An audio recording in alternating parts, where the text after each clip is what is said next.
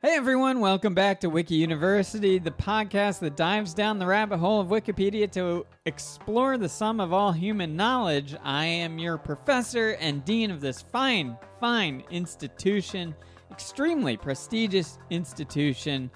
My name's Kyle Burseth. As always, I'm joined by our head of the class here at WikiU, the number one student, the guy that's always asking for homework, Jason Nunez. Thank you so much, Professor. You're welcome. Class is in session. But first and foremost, thank you guys for liking, subscribing, wherever you're listening to this podcast. And please remember to leave that sweet old 5-star review. And it won't hurt to leave a comment or two talking about how sexy these boys are. Whoa, call them men for the comments. You might get flagged. And now class is in session. Oh, I'll flag you if you don't review us. Okay, Jason, this is another rapid fire up here. Pew, pew, pew, pew.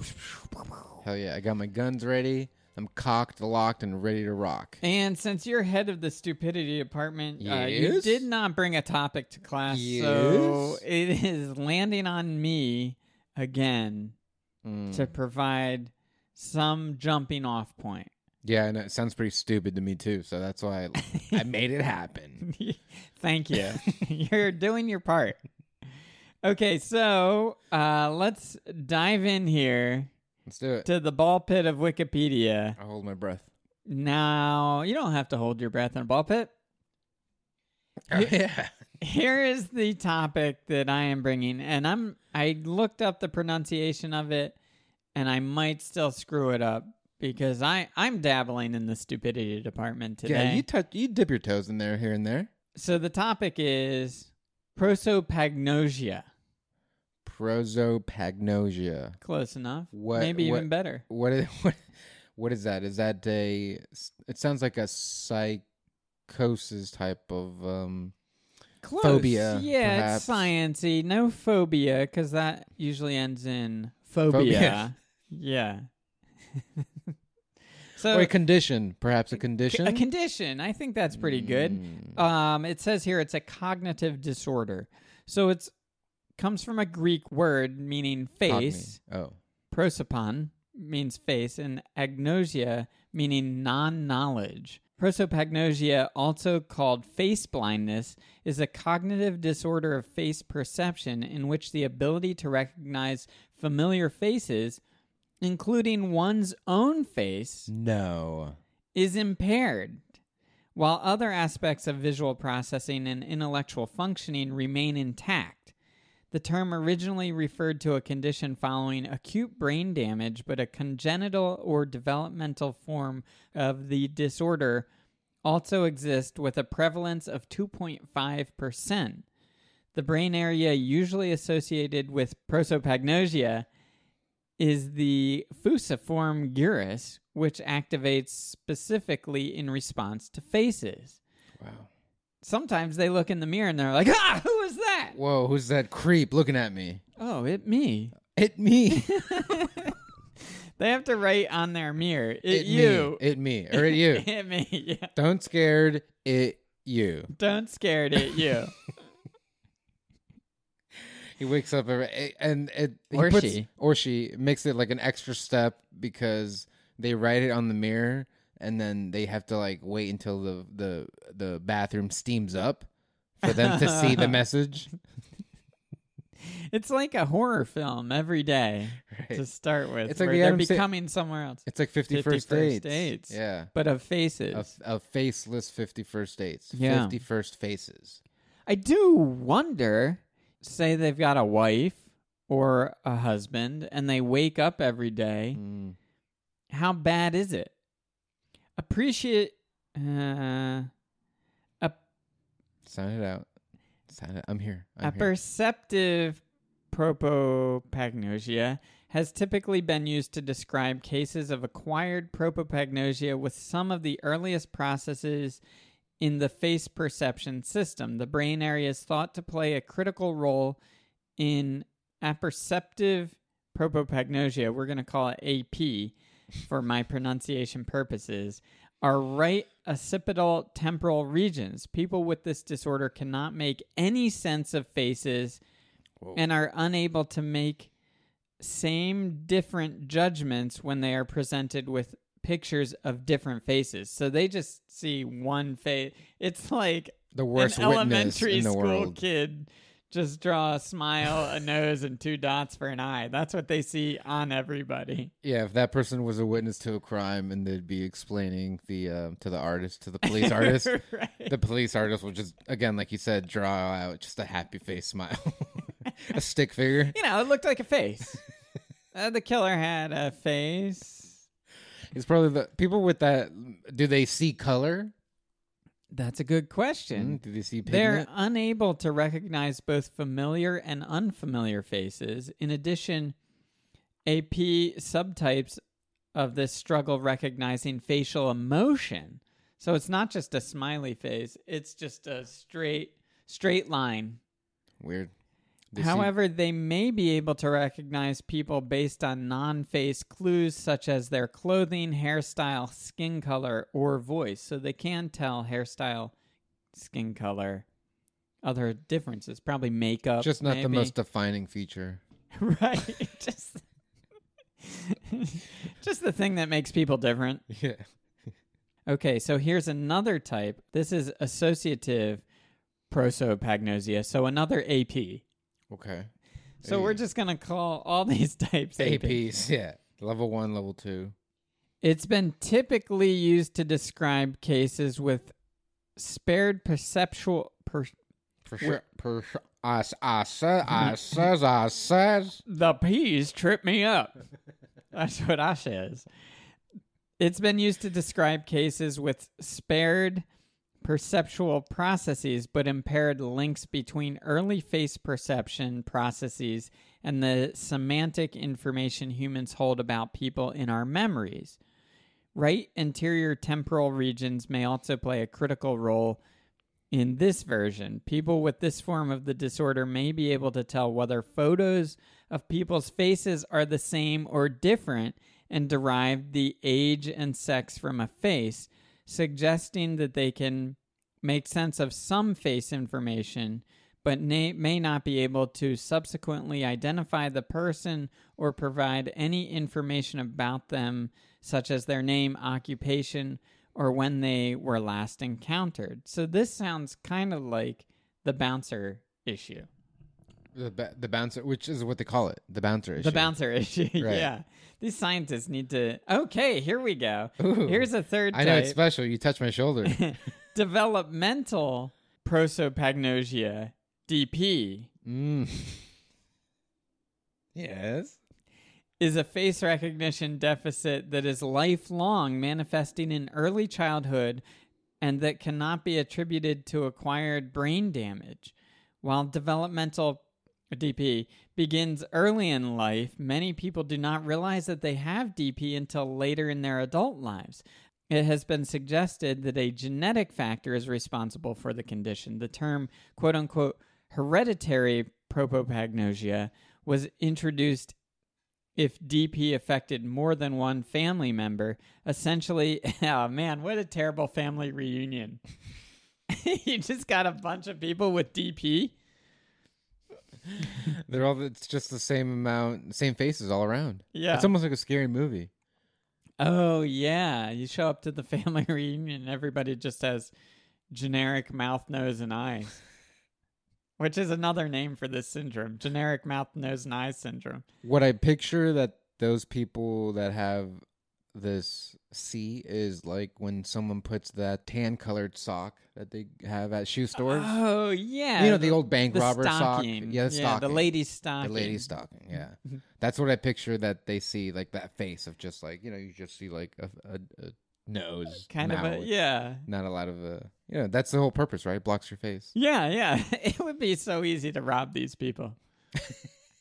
You don't even need the sock. Now, this is rapid fire, so we can't spend too much time on here. Talking about stockings and stuff. But we got diagnosis, treatment. So I don't know what Oh, all right. Let me read the treatment part. There are no widely accepted treatments. So the doctor, you go in, you say, I can't identify faces. I don't know who you are right now. And the doctor goes, tough shit.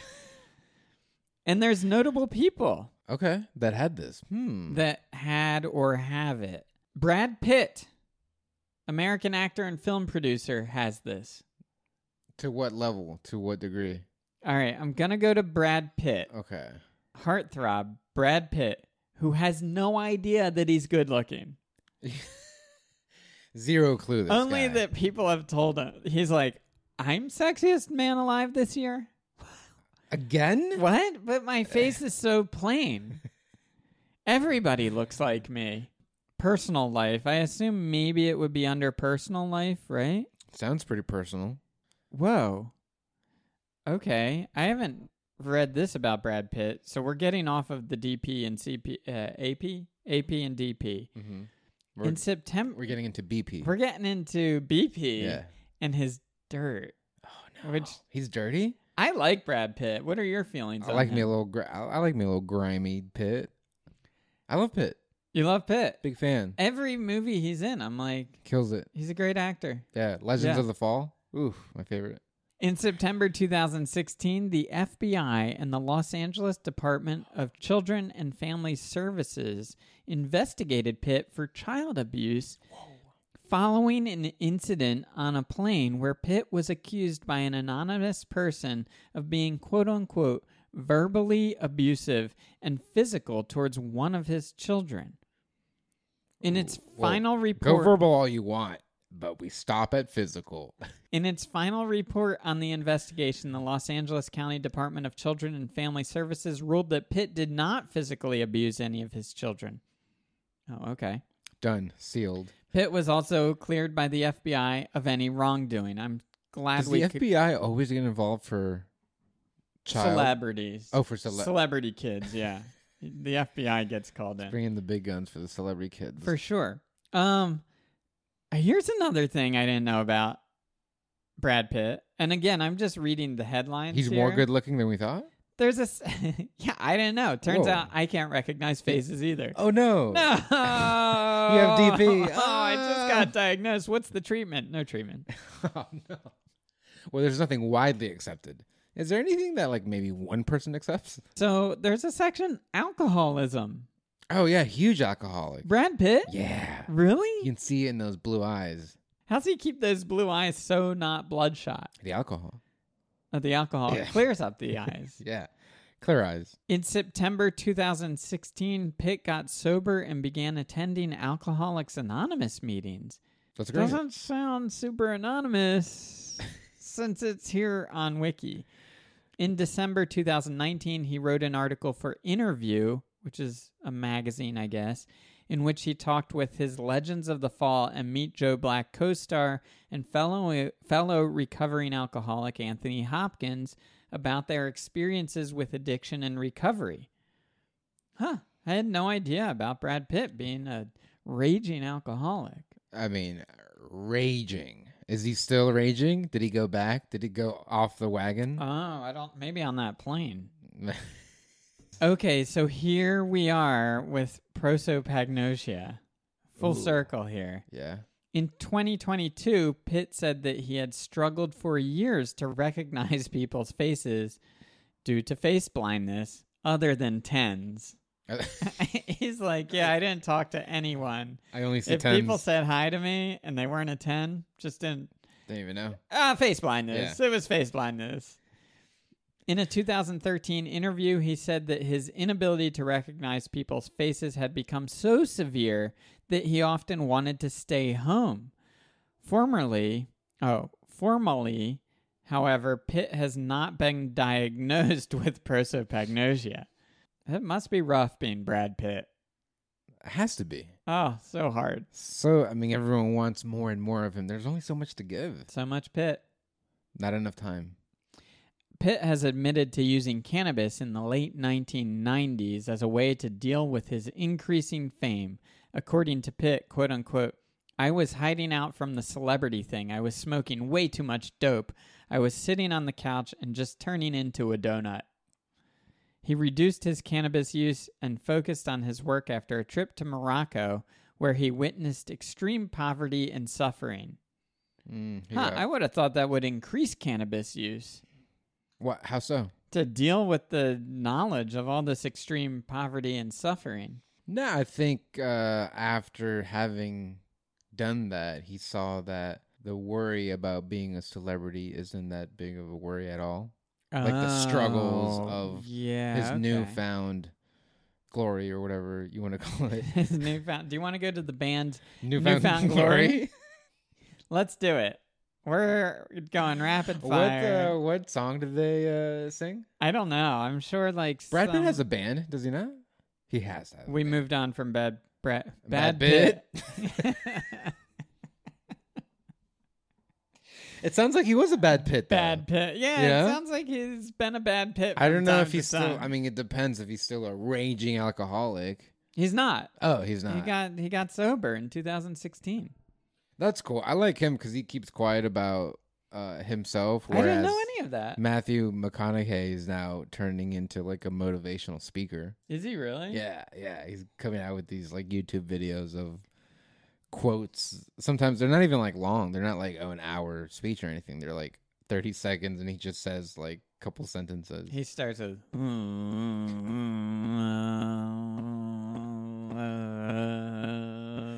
I know one was just like, you know what I hate?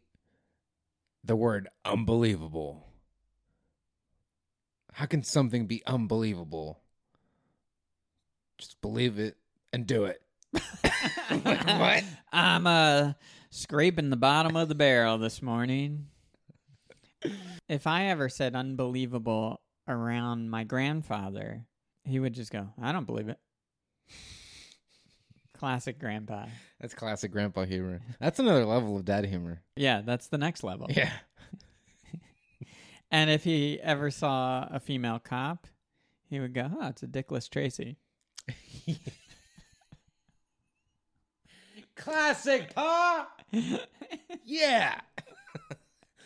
To her face. To her face. Yeah. That he didn't recognize. Oh, no. So we are on the band Newfound Glory. Oh, yeah. When did they peak? Formerly A Newfound Glory. Is an American rock. When did they drop the A? I don't know. That was like a great idea. Well, that worked back then because if you're A Newfound Glory, you're in the A's, baby. You're coming up first. Oh, yeah. You're at the record shop. alphabetically, the exactly. CD shop. Yep. The CD shop? I'm going to go down to the CD shop, also known as Best Buy. Don't wait up for me tonight, Mom. I'm going to the CD shop. CD shop.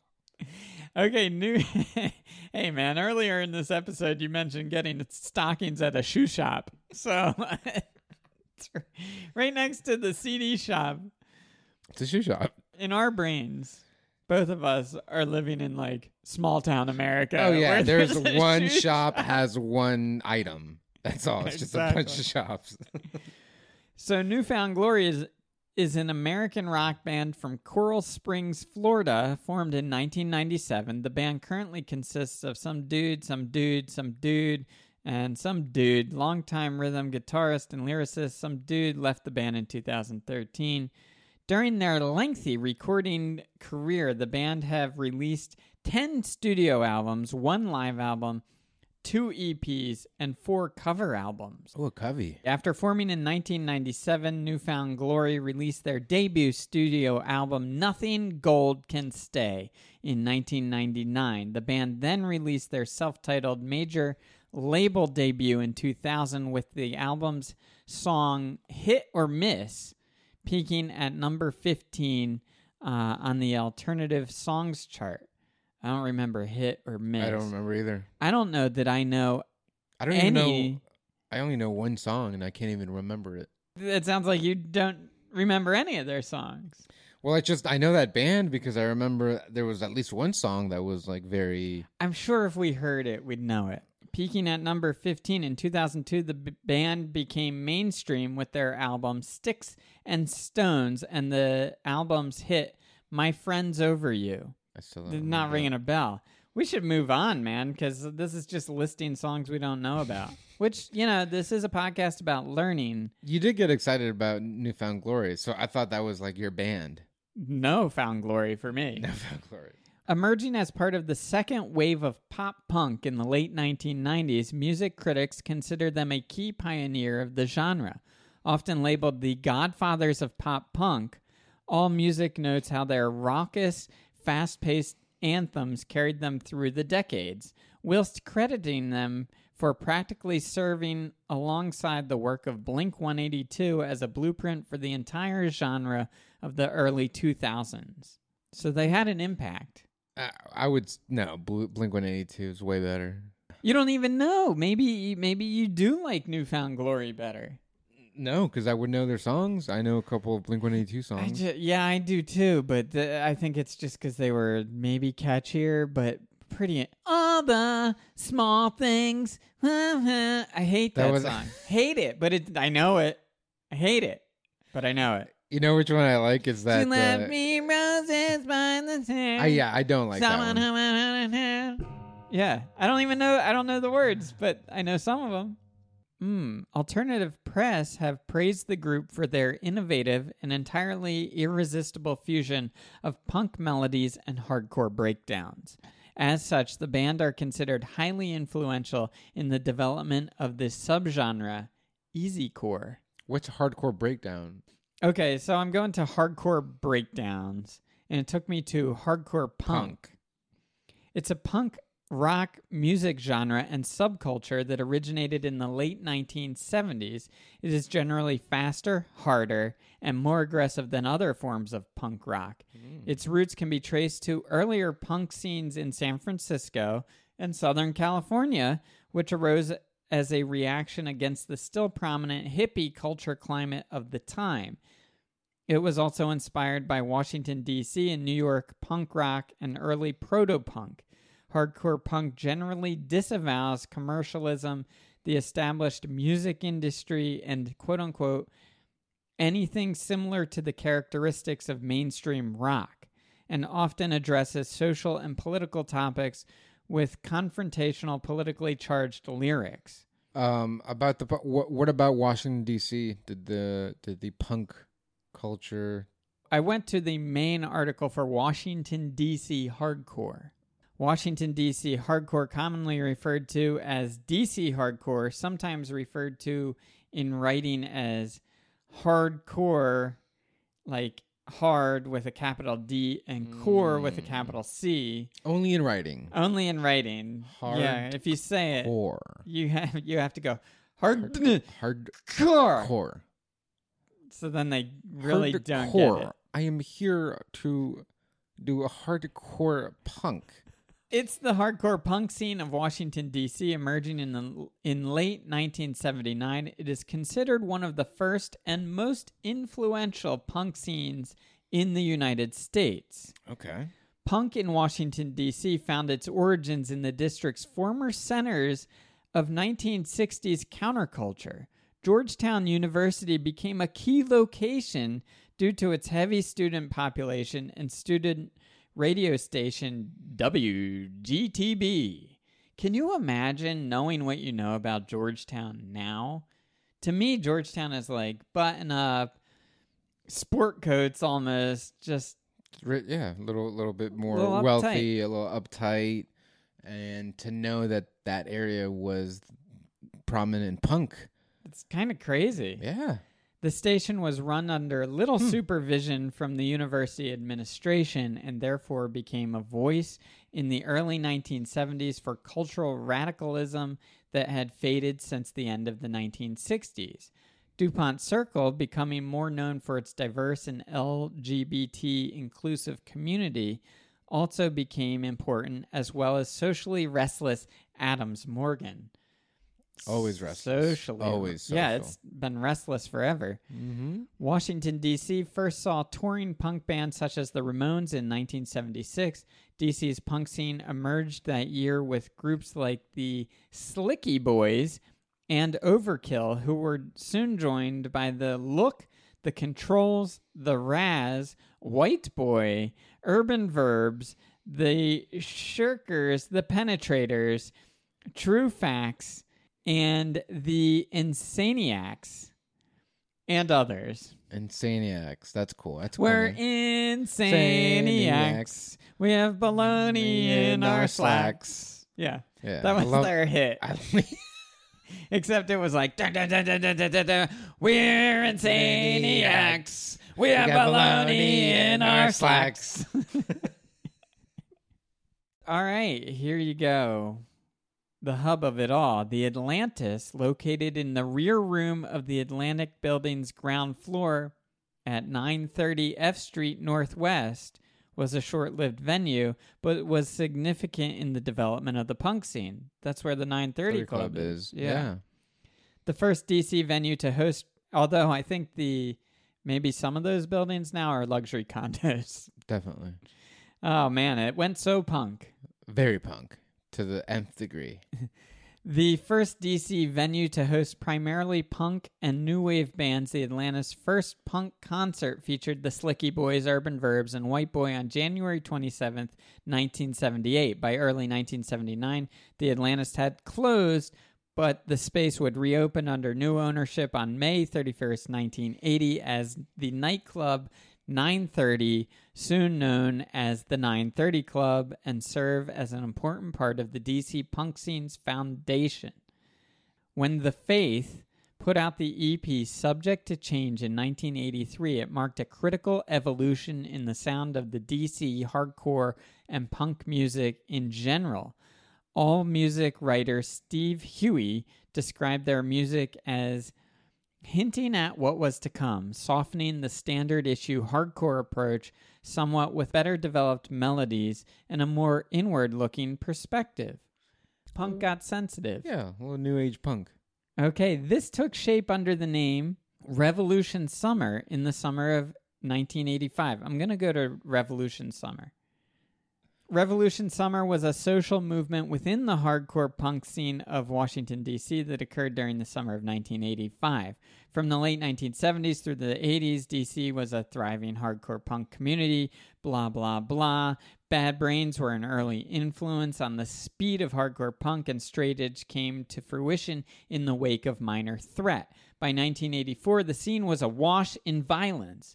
Skinheads came to hardcore punk concerts in D.C. just to fight.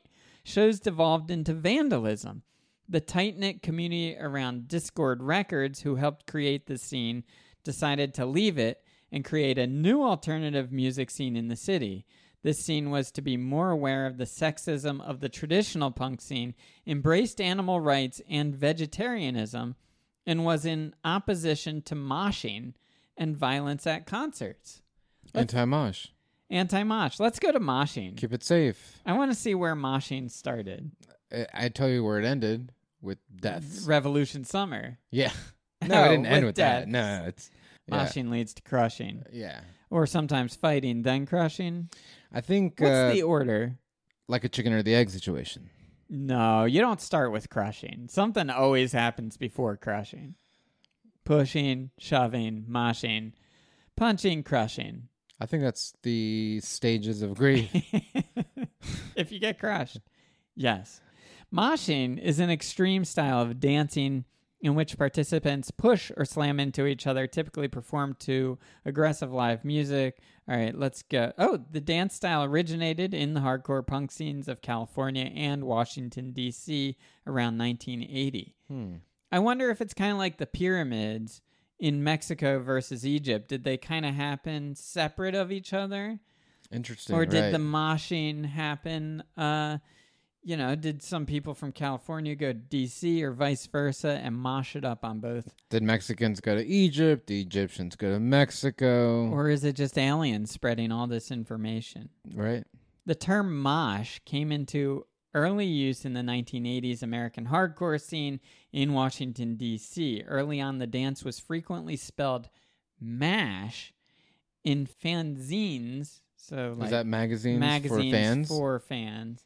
And record liner notes, but pronounced mosh, as in the 1982 song Total Mash by the DC-based hardcore band Scream. What? I'm confused. I'm confused too. So it was called MASH, but they pronounced it mosh. Kind of maybe British. So they just okay. Oh yeah, it was a total mosh. Total mosh. Oh wait, here it is. Oh. So Bad Brains is regarded as the band that put moshing on the map, used the term mash in lyrics and in concert stage banter to both incite and to describe the aggressive and often violent dancing of the scene. To quote-unquote mash it up was to go wild with the frenzy of the music. Due to his Jamaican accented pronunciation of the word, fans heard this as mosh instead. We're doing some big time moshing. Mosh. I see it now. Okay. Mosh. Now that I've really botched the accent, I kind of understand it. Oh, mosh, shall we? We should mosh now. What? Wait, Jamaican Bane. Jamaican Bane. That's yeah. it. We are. Mosh. Mosh. You've got to mosh up the goat stew, man. We shall mosh now. Okay. The first dance identifiable as moshing may have originated in Orange County, California during the first wave of American hardcore. Examples of this early moshing can be seen in the documentaries Another State of Mind, Urban Struggle, The Decline of Western Civilization, and American Hardcore. That's a lot of documentaries about the first wave of hardcore. That was multiple? I thought that was the name of one long documentary. No, seen in the documentaries Another State of Mind, Urban Struggle, The Decline of Western Civilization, and American Hardcore. I thought it was going to be Another State of Mosh. As well as, that would have been a great name. Yeah. Do you want to go somewhere else here, Jason, or do you want to wrap it up? Let's wrap it up with one more. Okay, well, I see also... Ooh, and what do you see? This is a little too close, maybe, because we just covered moshing. Close to home? But I see headbanging, crowd surfing, skank, which is a type of dance, stage diving. Any of those? Would you stage dive? Oh, I would stage dive. Yeah. If I could stage dive and know that people would catch me. Yeah. People will catch. I mean, you're light. You're light on your feet. Even if you, it would take like 2 people to catch me. Yeah, great. Plus, I would like it because it's almost like getting a little massage on the way. Touch all the parts. Oh yeah, I'd be like, let me go get. Like, I'll run back to the stage while you're holding me. Give it a little squeeze with your fingies. Now, would you go backside or front side first? I'm going backside because I'll do both sides. Although front side, I feel like there's less risk of spinal injury. Front side? Yeah, if you dive face first. Oh, you also don't want to dive though. I know they call it a stage dive, but you're not really diving, right? You're kind of more like you're going spread eagle, if anything, because you want as much mass as possible for people to grab you. You know, that's a really good point because... Thank you. You're welcome. I went canyon diving once in Switzerland. Whoa, okay. And they tie a rope to you around you're wearing a harness, but they tie a rope to you, and you dive into the canyon and you swing like a pendulum. Cool. And the tip they said is if you want to do a classic spread eagle dive, you actually want to jump up. Otherwise, you'll go out and flip. So I think if you were to do a stage dive front facing, you want to go up. Right. And at the very least, if people fail to catch you, you'll kind of be able to land on your feet a little bit better than if you dive out. Right. Like you're trying to Superman it. Exactly. Gotta go. You ain't Superman. Well, right. But you want to land in the Superman position. So that's where you got to go up. Yeah. Correct. And that's interesting. You already knew that. Of course. Not of course. I don't think that's... How would somebody... Jason, I'll tell you. I've seen it because then we went canyon diving. Yeah. And this is after they said jump up, not out. They're telling everybody. They're telling everybody. So even after having all this knowledge of jumping up, not out, he jumps out. He does a full flip, full rotation. So is it like a bungee thing? Or no, it's a rope. We could go to canyon diving. And wrap it up Let's wrap it up with canyon diving. Okay. No idea what that is. How do you... I mean, it's in a canyon. I can gather. So we are going to canyon diving if there's a wiki article. It's got to be. No page. some sort no of- page with this title. And some sort of base jumping, I feel like. Free diving. The 1956 Grand Canyon midair collision. Ooh, is that a wiki? That's a wiki. We want to go to that? Yeah. Okay, so 1956 Grand Canyon midair collision. This doesn't Midair. sound like it's going to go well for the people flying. The Grand Canyon midair collision occurred in the western United States on Saturday, June 30th, 1956, when a United Airlines Douglas DC-7 struck a TWA Lockheed, these sound like big planes, over the Grand Canyon National Park, Arizona. All 128 on board both airplanes perished, making it the first commercial airline incident to exceed 100 fatalities. Damn. The airplanes had departed Los Angeles International Airport minutes apart for Chicago and Kansas City.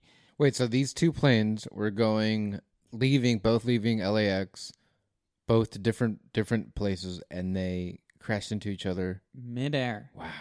They got all that air up there. The air up there, it's Michael Jordan's biography. Oh, I thought it was the Kevin Bacon film from the 90s.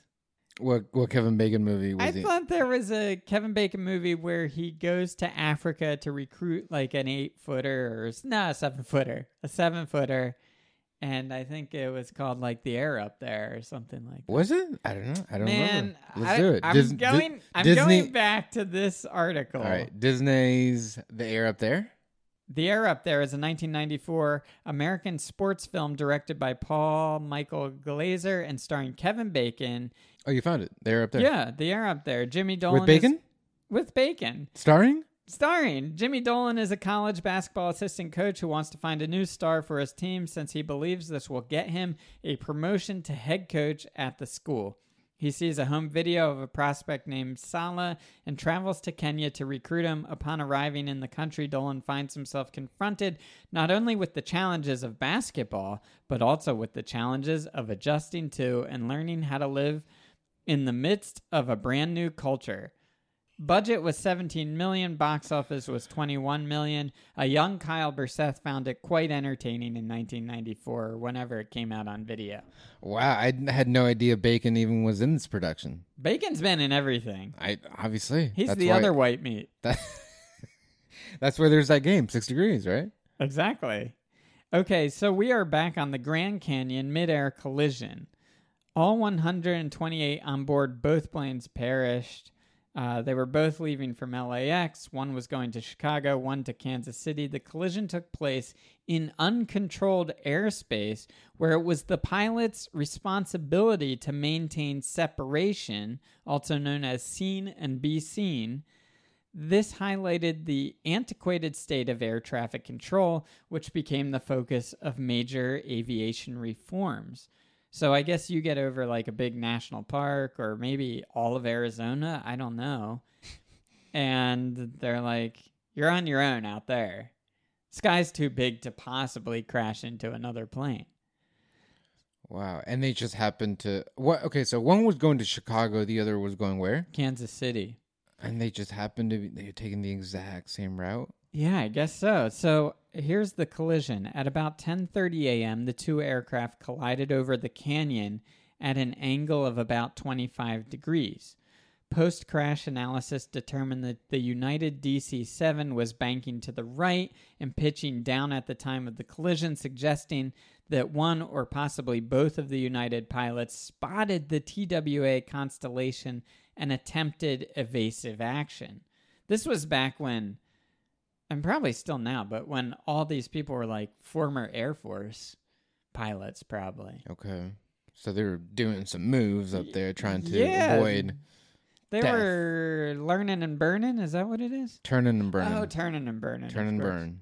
The- Turn around, and I'll burn you.